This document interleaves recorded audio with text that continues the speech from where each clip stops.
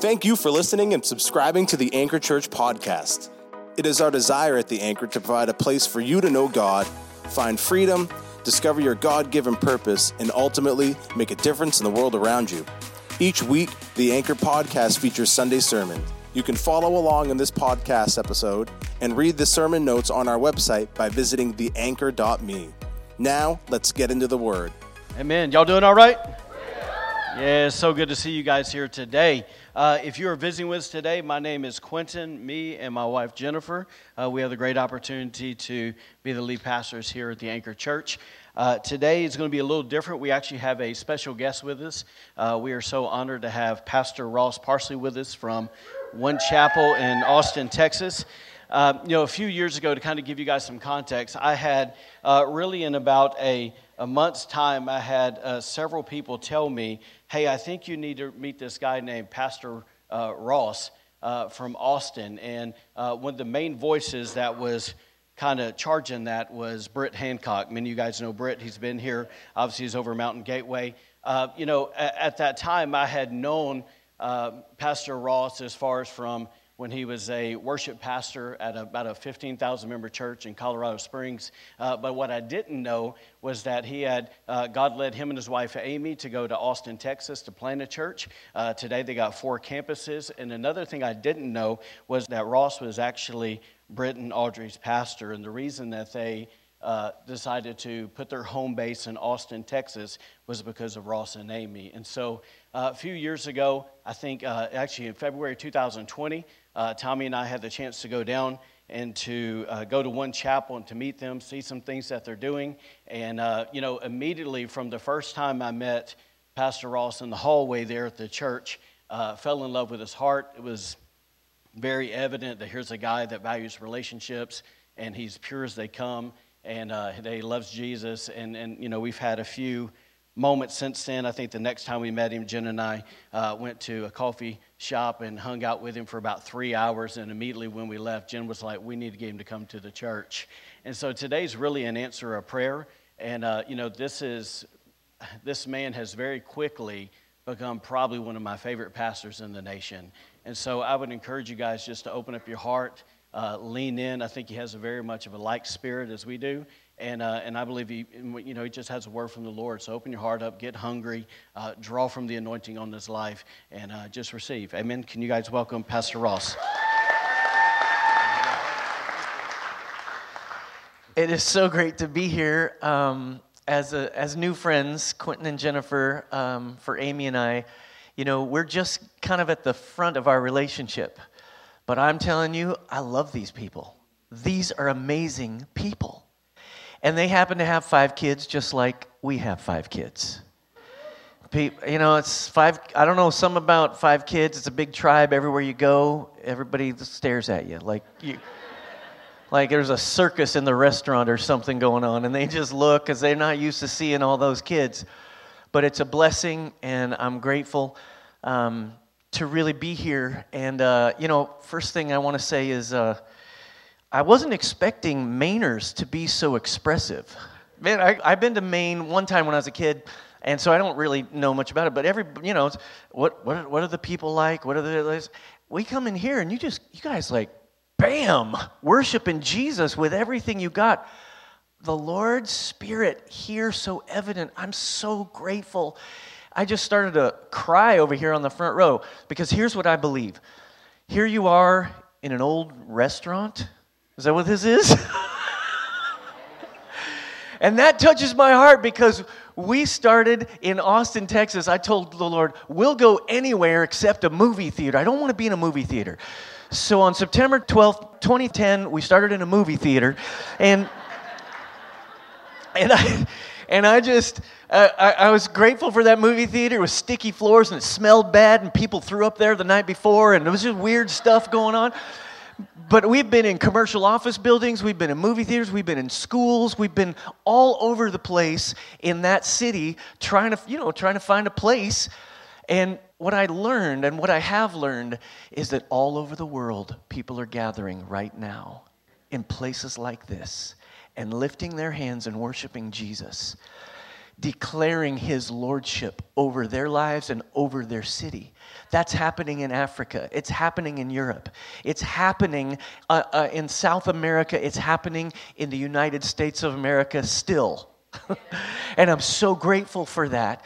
And so I don't want to miss this moment to say how important that this is, to worship in an old restaurant in the middle of this community. There's something emanating from this place, and you can sense it the minute you walk in here. And I've experienced that same thing in a little tiny village in Mexico. I've experienced it in a ginormous, one of the biggest churches in the world in Nigeria. I've seen it, I've felt it, I've stood there and wept before the Lord because he's doing something that is amazing. God's doing something that's beyond our capability. Amen? And so when you, now I'm already crying. This is terrible. This is a terrible first impression.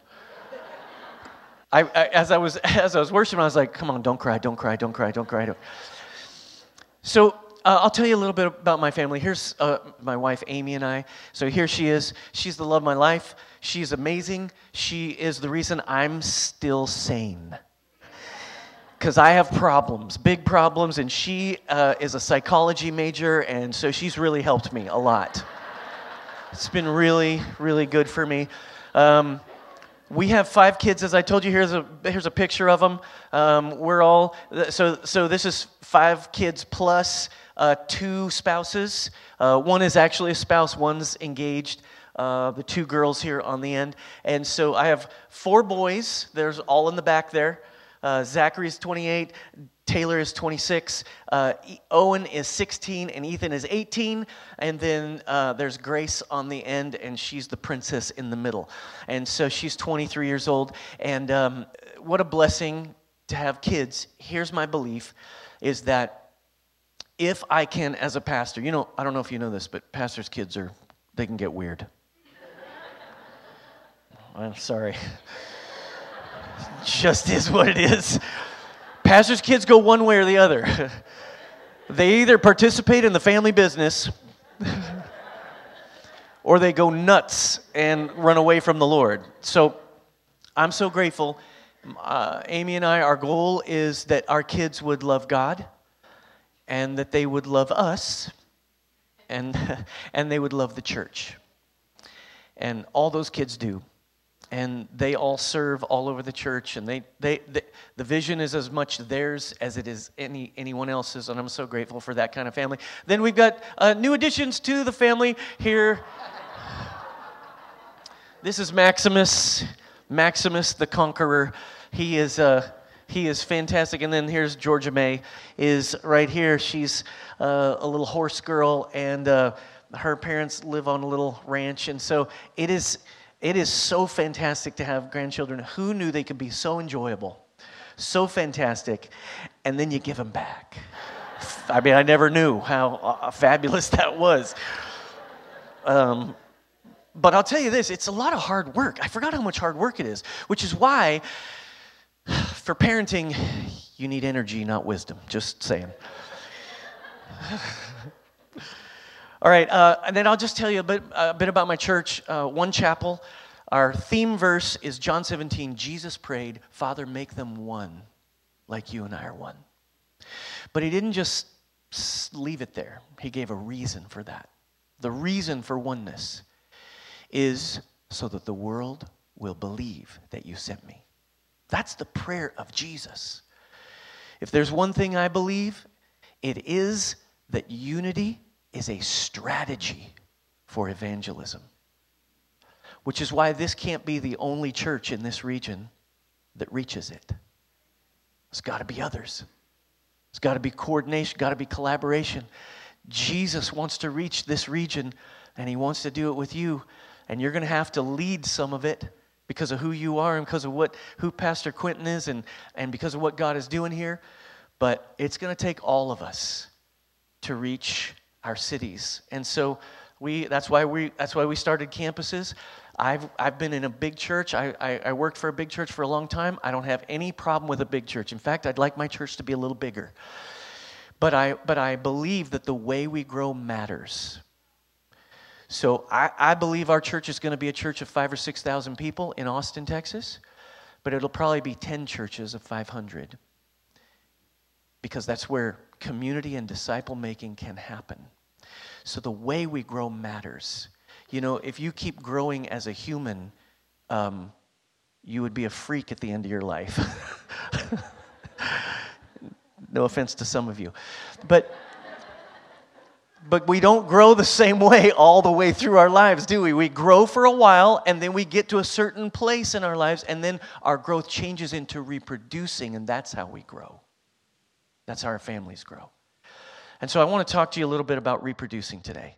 Okay, so let's pray. Father, we just thank you so much for your word. Thank you for its power, that when we share it, when we talk about it, when we take it in, it has transformational effects on us. So we say we're open. Have your way, Lord. Let your light come in, drive away every darkness, every dark corner, dispel every doubt, and bring your hope into our lives. We thank you for this. In Jesus' name, amen. If you have your Bibles, turn with me to Matthew 16. Matthew 16 is where we'll start. We're going to use a bunch of scriptures. I think most of them will be on the screen. But this is, Jesus asks his questions, one of the most important questions. He was always asking questions. He was really always having conversation with his disciples and with, it's amazing how many questions Jesus actually asked throughout the Gospels. He very rarely answered a question straight on. He was always creating conversation. And that's really where the power is in conversation and people being awakened to what God is doing in their lives. So here's one of the most profound questions in the Bible, Matthew 16, verse 16. Jesus says, "Who do you say I am?" Simon Peter answered, "You are the Messiah, the Son of the living God." Jesus replied, "Blessed are you, Simon, son of Jonah, for this was not revealed to you by flesh and blood, but by my Father in heaven. And I tell you that you are Peter, on this rock I will build my church, and the gates of Hades, or hell, will not overcome it." I want you to imagine today that Jesus is asking you this question. He's asking you this question. Who do you say that I am? Do you say, "Oh, you're a good teacher. Oh, you're my get out of hell free card. You're the one I go to when I get into a jam"? Do you say, "You're the one I visit on Sundays"? Do you say, "I'm not sure"? What would you say if Jesus asked you this question? What would your answer actually be? Because your answer, my answer to this question, will determine the rest of your life. It determines the rest of our lives. Our responses literally decide for us what kind of person we're going to be, how we will live, what we will choose, what we will do with our lives. In fact, our response together as a church, as the Anchor Church, literally determines what kind of church you're going to be. Jesus said if we get this answer right, then we will be a church that is built on a rock. We'll have a foundation, he says, and the gates of hell won't be able to overcome it. Imagine what that might look like, just for a moment. A church that could never be defeated. A church that is overcoming and powerful, regardless of what happens. A church that is rescuing people consistently and intentionally from the torment of the darkness of their own souls. What might we be able to do? What could we be? What could you be if you answer this question really well? The answer Peter gives, of course, is you are the Messiah, the Son of the living God. The holy and anointed Savior of the world is what he's saying.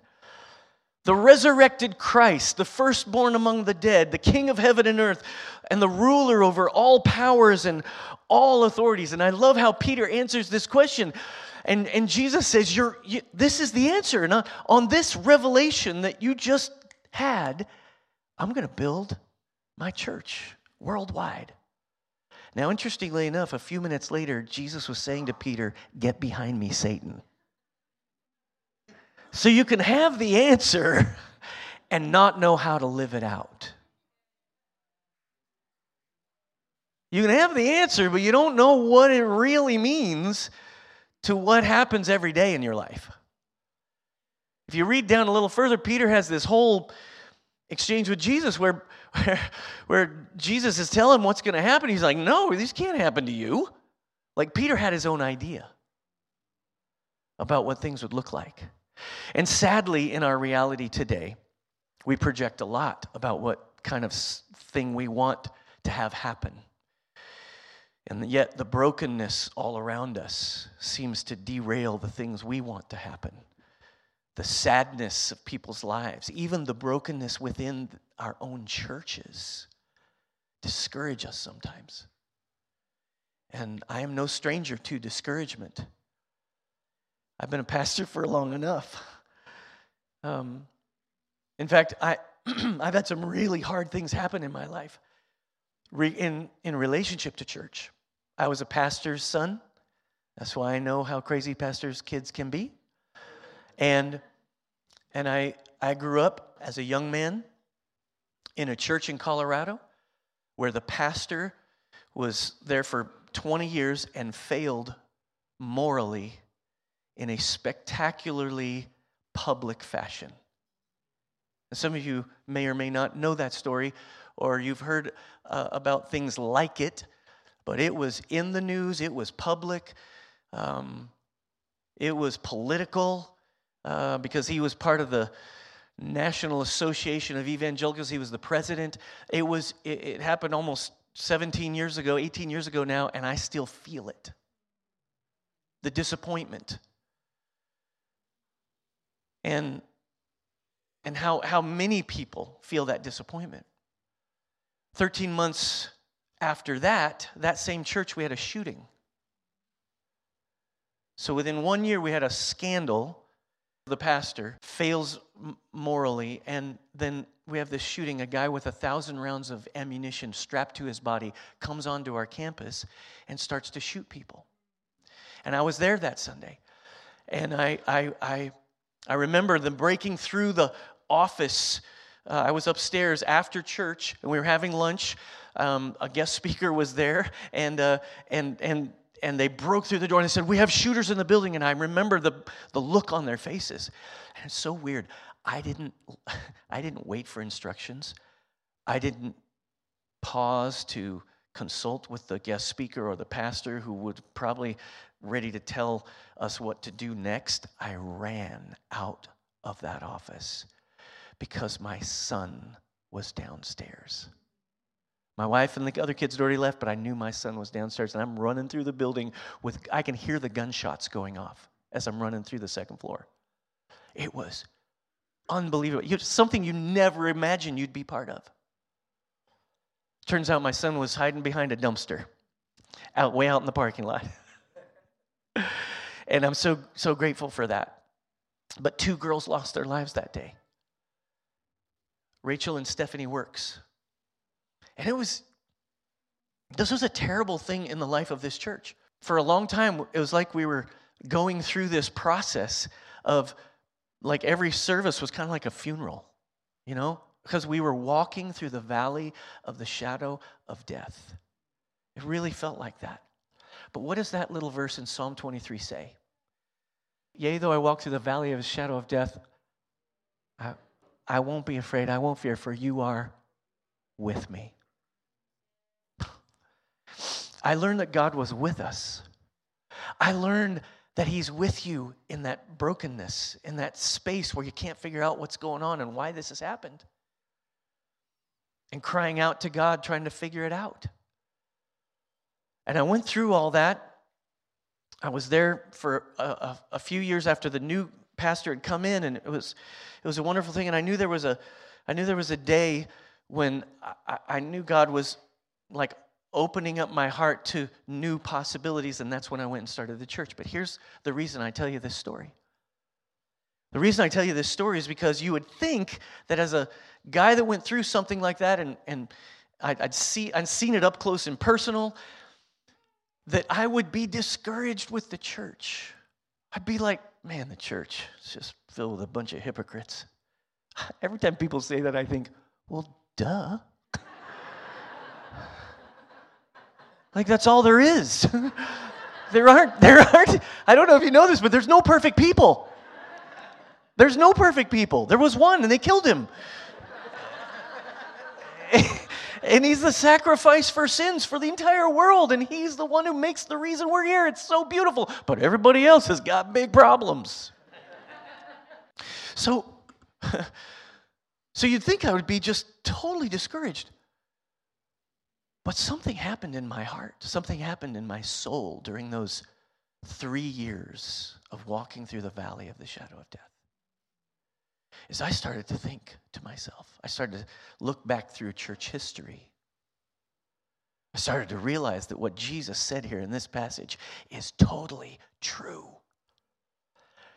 That he said, I will build my church.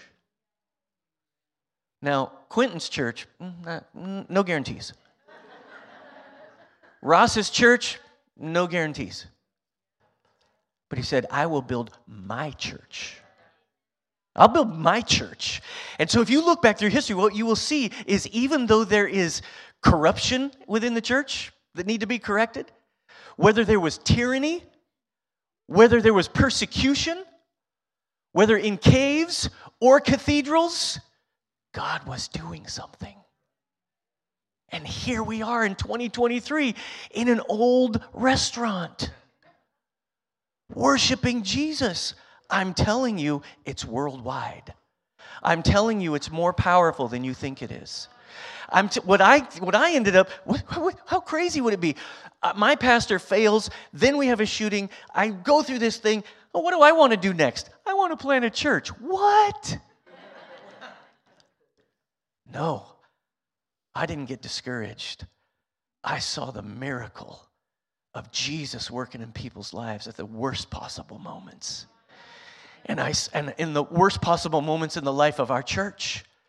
And that church stands to this day, expansive, reaching into their community, because they walked through the valley of the shadow of death and believed that God was with them. And they could say it, surely goodness and mercy will follow this. And that is what we believe.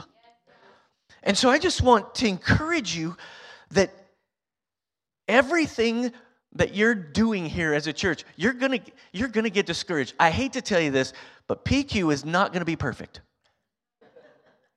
I know he's pretty close. He's pretty close, but he's still a new friend for me. So I'm still figuring out.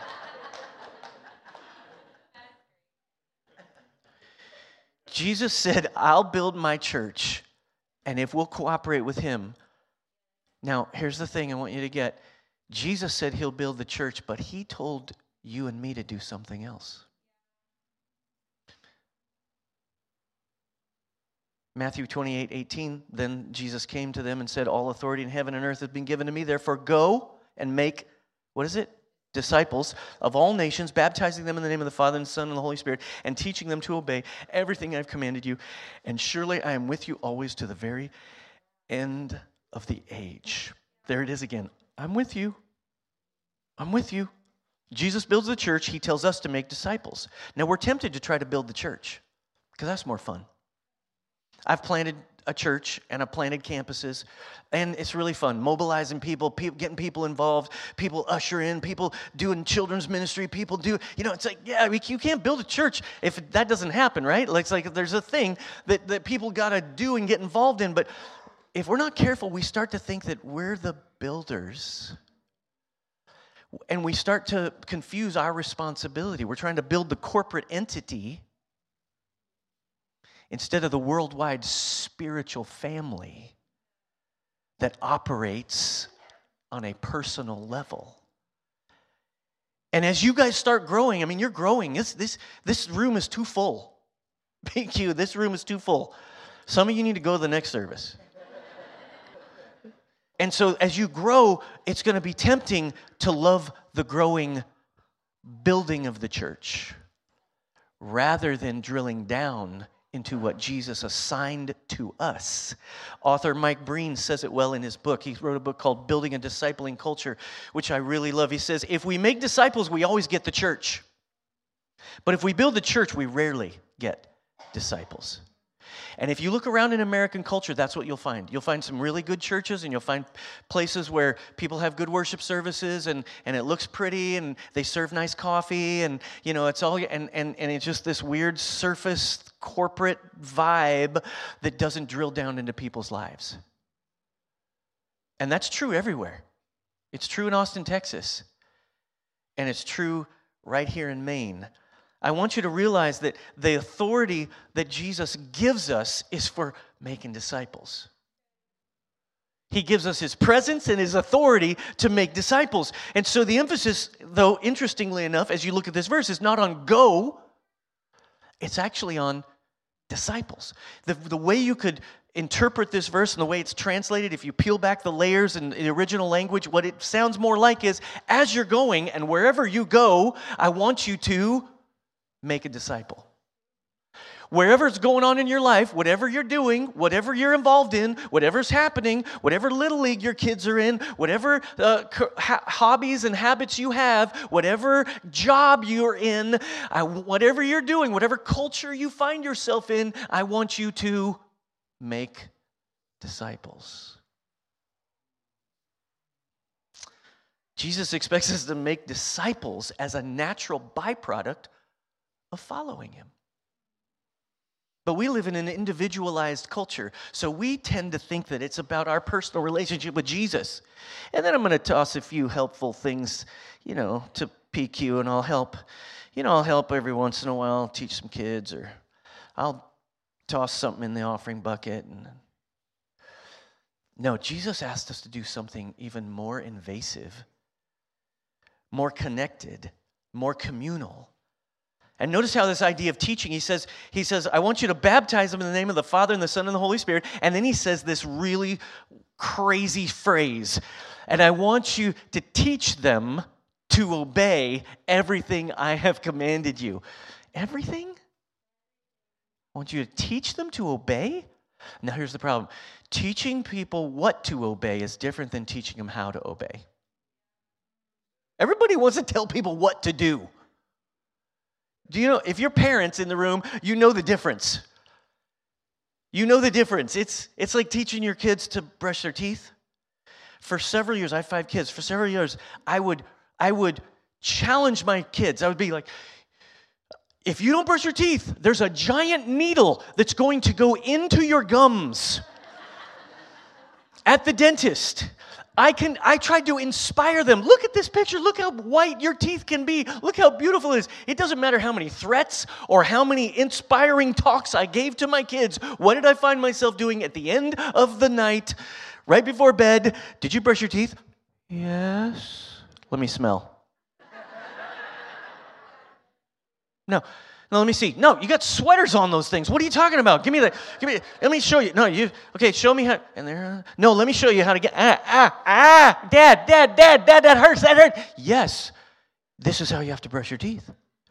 I showed them how to do that for years. I was like, at one point I was like, maybe my kids are not smart. Maybe they can't learn it. I don't know. Our problem is disciple making takes way too long. It takes way. You got to be invested way longer than seems worth it.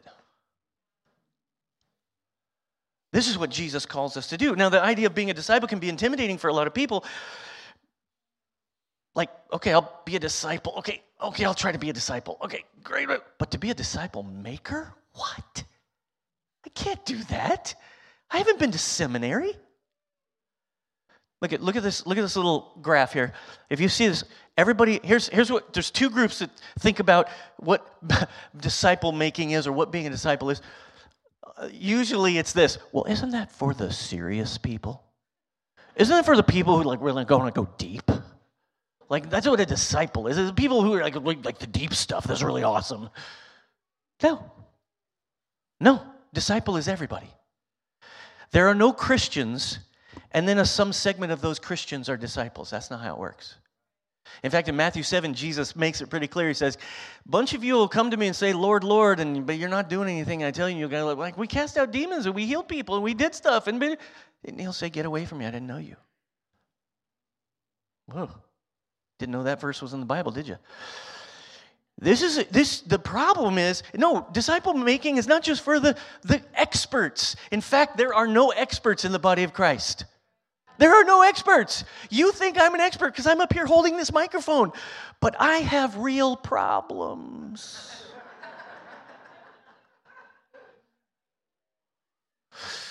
Because I'm human. That's why I need Jesus. That's why I'm so convinced. That's why I stand on the front row and cry. Because I know that Jesus is my only hope. But then there's on the other side, it's like, oh yeah, discipleship. Yeah, that's for the new Christians. That's for the new people. They don't know the Bible stories. And they just need to go learn the Bible stories. No. It's for everybody. We must realize that there's something here about disciple that means an apprentice of Jesus and his life. I want you to say that word, apprentice. Say it one more time. Apprentice is a person who will pattern their life after Jesus and his ways, the way he does things, committed to following, learning, loving, and intentionally helping others find Jesus. This is what we're called to do. And we must realize that if we're going to be a disciple, that automatically means you're going to help other people follow Jesus. You're going to. That's what you do. That's what you're called to do. That's what I'm called to do. That's what we're all called to do. We're called to walk with other people and help them follow Jesus. Now, the way this happens best is you're in some kind of weekly small group with some people. The way this happens best is you're in some kind of relationship with people and you live close enough to them. I know, distance is so weird. I was talking to Garrett right here. He's driving me from the airport, and I was like, how far away is this? Blah, blah, blah. In Austin, 20 minutes is like next door. And here's 20 minutes is like, yeah, it's fine, yeah, it's nice. But 30 minutes? 40 minutes? Oh, why would I ever drive 40 minutes? Time and distance is really relative. I want to challenge your way of thinking about what it takes to be a disciple. You've got to be integrated and involved in other people's lives. And that has to be close enough to you that there's more interaction than just a once a week service. There's got to be a small group. There's got to be grocery store sightings. There's got to be Little League. There has to be, there's all this stuff. The Apostle Paul describes this process in his letter to Timothy, 2 Timothy 2, 1 through 2. You then, my son, be strong in the grace that is in Christ Jesus. A whole sermon, a whole message right there. You got to be strong in the grace, be strong in the favor, be strong in your identity, be strong in who you are, be strong in who Jesus says you are, not in who you think you are. You be strong in the grace that God's given you, and when you do that, the things you've heard me say in the presence of many witnesses, and trust to reliable people who will also be qualified to teach others. Hold your 4 fingers up. 4 fingers, hold them up. There's 4 generations in that scripture right there. Look at it. You, my son, be strong in the grace, and the things you have heard me say in the presence of witnesses, entrust to people who will, reliable people who will also be qualified to teach others. Whoa. That's 4 generations of people. That's the plan. That's what you see Jesus doing with his disciples. 4 generations of disciple making. Now, when I first planted One Chapel, I remember seeing Christians who would come, and they'd come to the church, and I was like, finally, some good, mature Christian people. They're coming to help us. This is going to be awesome. And what I learned over and over and over again is they were just unhappy with their church. What I learned over and over again is they looked mature on the outside, but they were emotionally immature. They were spiritually not mature. And I was disappointed over and over and over again. And then it occurred to me, I've got a novice expert way of thinking. And listen, make no mistake, we grow in Christ. Some of you have grown for a lot of years, but you're still afraid to develop a relationship with somebody where you make an investment into their life because you feel inadequate. You know all the Sunday school stories. You've been to church a long time, but helping somebody figure out how to do their life and follow Jesus, I don't know. I mean, isn't that PQ stuff? No. It's for all of us. It's for all of us. I've been in a lot of small groups, and I'm sharing this with you because this is what our church is going through. So I'm just sharing with you kind of my journey. And the reason I'm sharing this journey is because I'm watching it happen. I'm watching people who have been Christians for a long time suddenly get excited about the reality of watching a new Christian, of watching a person who just came to faith grow in their expression and their experience. And you know what it does? It melts the heart of an old codger Christian like nothing else. The old codger that used to be so critical of the pastor's messages now isn't really concerned about that because you know what he's doing? He's finding Jesus in his small group of men that he's just walking with and watching Jesus do stuff in them. That's the stuff. That's the stuff. Everything else, what we just did was awesome. This band, amazing. What we're doing together, this is awesome. You can't make disciples here. You can have encounters. You can engage Jesus. Every service, you know what it is? It's an opportunity for a decision. It's an opportunity for us to have Jesus say something to us, and we can be changed in a moment. But to keep the change, guess what you got to do? You got to walk it out. I was told this community has a bunch of hard-working people. You don't respect people who don't work hard. And I think that's true of Christians. This life of faith is challenging. And that's why you need help. Oh, there's another problem. We don't like to ask for help, do we? I heard that about you too. If you have to ask for help, you're weak. You ask for help, you're that guy. That rugged individualism is an awesome American quality, but when it comes to Jesus, it doesn't work. So you're going to have to undo it. You're going to have to shed this outer husk of toughness and hard work and let somebody else on the inside where Jesus is doing his best work. And you got to let somebody else in on that. And here's the cool thing. If you're an older person or a younger person, it works both ways. I'm in some small groups where the most inadequate, untrained, young Christian man who's totally messed up is saying things in the atmosphere of where the Holy Spirit is speaking to him, and it's blowing my mind. And I'm growing because of him. That's what disciple making is. I'm getting made into a disciple because this guy who doesn't know a thing about the Bible, everything he knows about the Bible, I already taught him. He's changing me. He's not doing it. The Holy Spirit is doing it in this guy, and I'm watching that happen, and I'm close enough proximity to see it happening, and it's changing the way I think about my own life and the way I think about what God is doing in the earth. Listen, if you don't have that, you're missing it. You're missing the stuff. That's what we got to do. Now here's what happened in our church. We had small groups. Just put that next.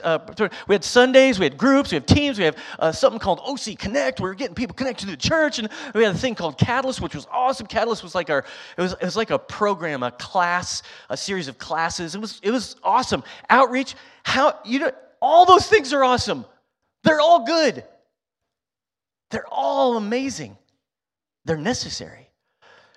But what I realize, those are just the things above the surface. And if there is no disciple-making engine underneath this surface, you can't go anywhere. You kind of just keep dealing with the same problems over and over again. People come to church and they repent, and then they go out and repeat. Repent, repeat, repent, repeat. See, Jesus, his idea was repent and believe. Not repent and repeat. Repent and believe. Now, you will have to repent over and over again, but if you finish the circle, if you come back around from repent to believe, you start to act different. So you're repenting, but you're believing in what God's doing in you, and things are changing in your life. That transformation is disciple making, and that engine has to be happening underneath the surface. And what I realized was our church was doing too many social things that were awesome, too many topical groups about what they're interested in. And I'm not opposed to topical groups. You guys maybe have them here. Topical groups are great. You got to get Jesus in those topics. Jesus got to drill down in those topics. And I realized we were just doing too much surface stuff, and we are in a unique cultural moment with division and chaos all around us. I don't know if you've noticed. If you watch the news, you can't stop it. It's a mess. The last 2.5 years, last 3 years have been incredibly challenging for the American church. And I've said this over and over again to my church. I said, listen, everybody, we are too discipled. We are more discipled by our politics and our media than we are by Jesus. Our filters are full of our politics and media. That's where we get most of our information.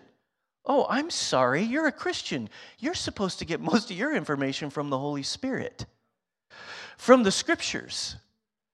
And when we subscribe to consumerism, when we subscribe to the information systems that we have here, and that becomes our filter for everything we talk about, everything we evaluate, every conversation you have at the what is it? The water cooler. Is that what they used to? Nobody does that anymore. Nobody knows what a water cooler is. We got to start living out of our kingdom identity. I'm going to show you this, and then I'm going to close. I'm going to show you this. Just 1 in 4 Americans, Barna report, okay? Barna report, 1 in 4 Americans is a practicing Christian. Everybody say practicing Christian. You didn't know there were non-practicing Christians, did you? There are lots of them. They're the kind of people who believe something, but it doesn't really impact their lives. This describes it. Okay, how Americans relate to Christianity from year 2000, all the way to 2020. Now look over here. See the red dot? It's practicing Christian over here. Non-practicing Christians, they've been counting them. Barna's been doing this kind of study for 20 years. And you see the graphs moving. You see the non-practicing Christians go up here in 2012. There's an intersection point there. Non-Christians are just kind of hanging out at the bottom of the graph. But look where the red graph goes. It goes from 45% all the way down to 25%. Now look at this. In our nation, our cities, it's been cut in half. Practicing Christians. What are practicing Christians, you might ask? Here's the definition. It's super simple. They identify as Christian. Oh, brilliant. And then they agree strongly that faith is very important to their lives. And they have attended church within the past month. Practicing Christians, this is the baseline. I went to church once, and it's very important to me. I went to church once this month, and it was really important to me. What? We have fallen so far away from what Jesus intended.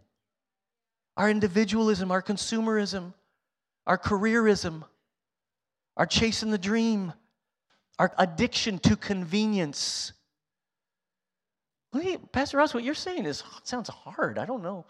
Is that really what Jesus? I thought this thing was like free and light. I don't know about you, but life is hard.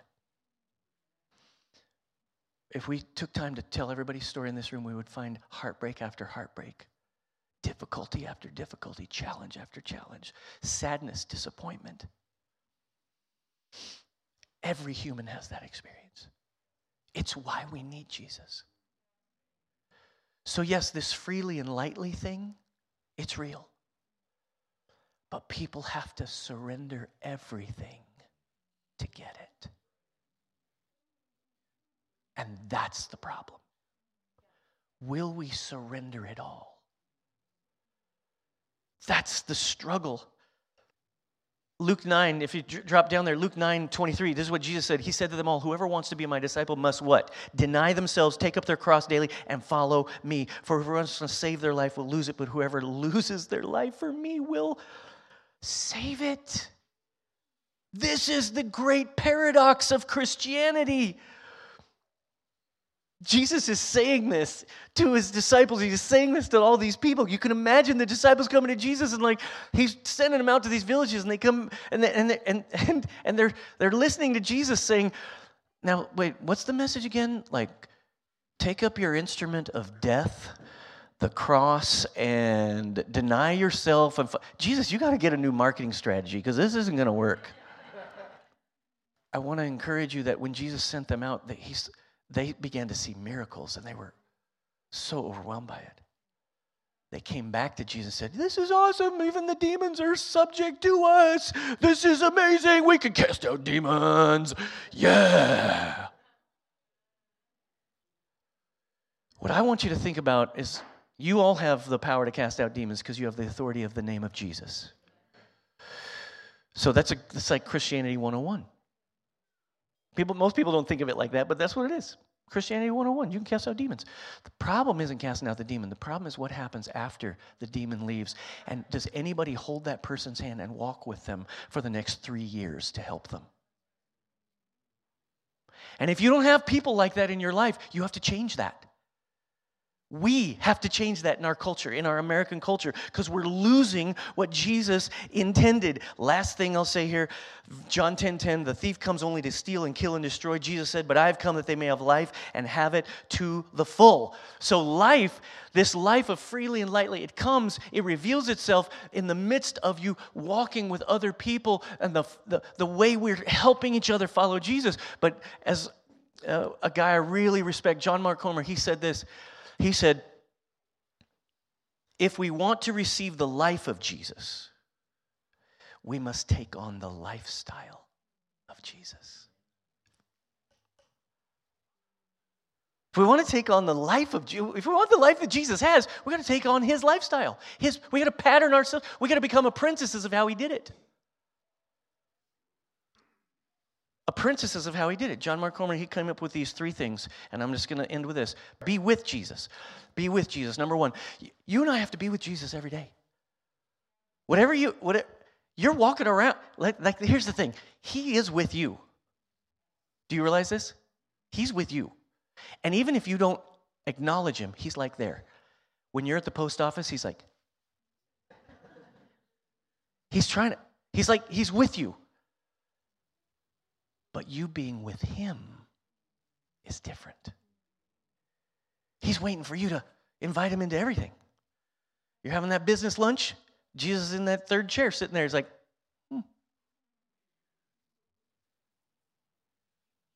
He wants you to invite him into everything. Be with Jesus. Be like Jesus, number 2. Oh, be like Jesus. What? Now you just lost me. Pastor Ross, it was a great message until that point. I can never be like Jesus. Yes, you can. Yes, you can. That's the miracle of salvation. It's the miracle of the Holy Spirit's work in your life. It's the miracle of what God does in a broken person who acknowledges their brokenness and yet experiences a life that is beyond anything they could have imagined. Be like Jesus. What was Jesus like? Well, he was nice to people. He was kind. He was caring. See, I'm done. He was kind, he was caring. Now, who was Jesus? Who did Jesus reserve his worst anger for? The religious people. Stay away from religion, people. Stay away from it. This is not what we're doing here. You guys are here primarily because there's a lot of religion out here, right? But you're here in this place because that's not what you're doing. You're doing something with relationship, and that's what it has to be. So you become like Jesus. You treat people with dignity and respect. You care for them, and then number 3, you do what Jesus did, which is what? What did Jesus do? Man, he served people everywhere he went. Do you know what the main thing Jesus did? Do you know what the main problem Jesus had? Every time he was on his way to somewhere else, somebody else would come and ask him for something. You can read it. Read through the Gospels. He's on his way over to some guy's house to heal his daughter, and some lady touches the hem of his garment. And he's like, hey, what's going on here? On another story, he's on his way getting ready to go to somebody's house, and a funeral procession happens, and it's interrupt. I want you to notice, here's the thing that Americans are terrible at: interruptions. You guys, most interruptions may be opportunities for God to break through. What if you could just think like that? What if you could just act like that? What if you could not get so bent out of shape because you didn't get your thing done today? Ooh, it's hard to say to hardworking people. No, I got to get stuff done, Pastor Ross. What are you saying? I got to pay the bills. Yes, you do. But the mindset you must pay the bills with is not that you do all this stuff and I take care of my business and I get things done and that's how I become so successful.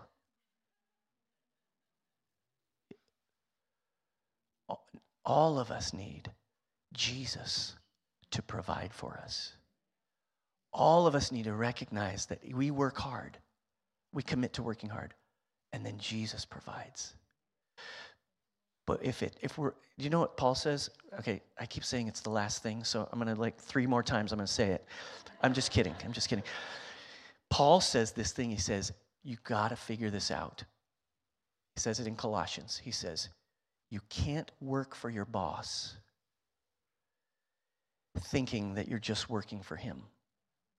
You have to treat your supervisor, you have to treat her as if you're working for God and not for men.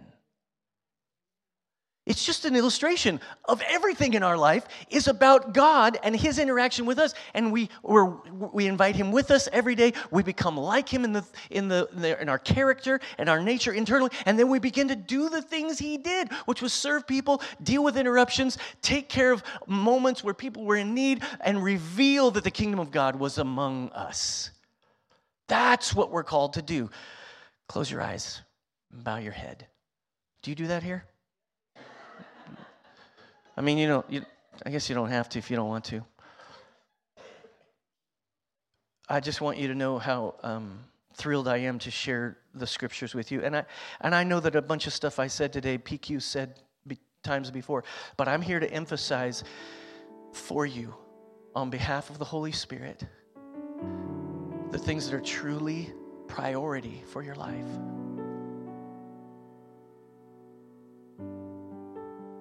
I'm here to just bang this bell and just say, hey, don't forget. There's a lot of good stuff, a lot of good things happening here. God's doing some cool things. He's calling us to change people's lives. But to do that, it's got to be a little bit messier. It's got to be a little bit more invasive. It's got to be a little bit more hand-to-hand combat. It has to be a little more connected. It has to be a little more loving. There has to be this pouring out of your life, because that's how Jesus did it. He poured himself out. And when you do that, you will find that the Holy Spirit provides all that you need. all that you need emotionally, all that you need spiritually, all that you need financially, all that you need relationally. That's what God does when we pour ourselves out like this. And so I want to lead you in a prayer. And two kinds of people in the room. First kind of person, been a Christian for a long time, trying to figure out, just how to live and serve, and there's nothing really wrong, but you realize today, oh my goodness, I'm too self-consumed. I'm thinking about what I want most of the time, not what Jesus is trying to do. And I'm not invested in another person. I go to a small group when I can. I don't prioritize people in a way that I realize Jesus wants me to. And today I want to lead you in a prayer of just repentance and say, Jesus, I see it. I hear it. I understand what you're calling me to do. I don't know how to do it. I don't know exactly how to make it all work, but I know you're calling me to something that's more than what I've been able to do or willing to do. And then the second type of person in the room is a type of person who's maybe you're just still investigating the claims of Jesus in a way, right? You're like you want to believe, you're just on the verge of it. Maybe you even have said the prayer, but man, your heart, your life is so full of other things and other junk. And today there's a decision that you realize Jesus is calling you to, and that is a decision of total and complete surrender. And I want us to pray. I want us to ask God to do something beyond our own strength. To ask God to do something beyond the power of this collective group. The gifts and talents in this room, so amazing. And yet the Holy Spirit wants to unearth a burden for people, a burden for others that will walk with them, hold their hand, and encourage them to follow Jesus with us. So, Father, we come to you and we repent for just letting life take over. We repent for letting work be the defining characteristic of our lives. We repent, Lord, for our consumerism. We repent for convenience as the thing that I strive for. Or maybe the pride that has come up in me because I am such a hard worker, but I've never translated that to working for you, Jesus, so forgive me. Forgive me. I ask you to come in and change me. Move me in the direction of following after you in a greater measure, and help me to reach out and take somebody else's hand, to connect with them in a way that is more meaningful and more intentional than I've ever thought could happen. And Father, all of us here, we just pray, Lord, that our hearts would be exposed to this massive love that you have for others. And this willingness to surrender to everything. And for the person in this room that's feeling the love of God just come upon them in a way today that they want to respond. Lord, I ask you to change our hearts today. Change us. Make us new today in this prayer, and then help us to walk it out. Not just an encounter, not just an experience, but a lifestyle that begins to emerge of being with Jesus every day, becoming like Jesus, and doing what Jesus did.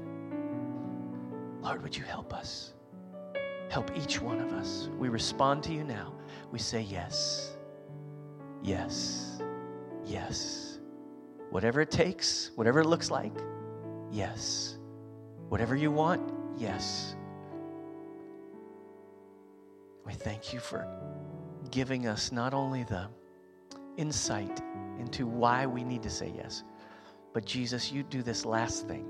I pray this last thing. We agree that this isn't just about our will, but this is about your will. And you're giving us the desire to do it. So not only do we say yes, but we thank you for the help, the power, and the desire to do it. And I pray for this church, and I pray for this group of people, that there would be multiplication in their future, because they believed that they had to follow Jesus not by themselves, but with someone else. I thank you for this, and I pray your love and mercy would guide us and chase us down and keep leading us forward. It's in your name, Jesus, that I pray. Amen. Thank you, guys. It's great to be with you today.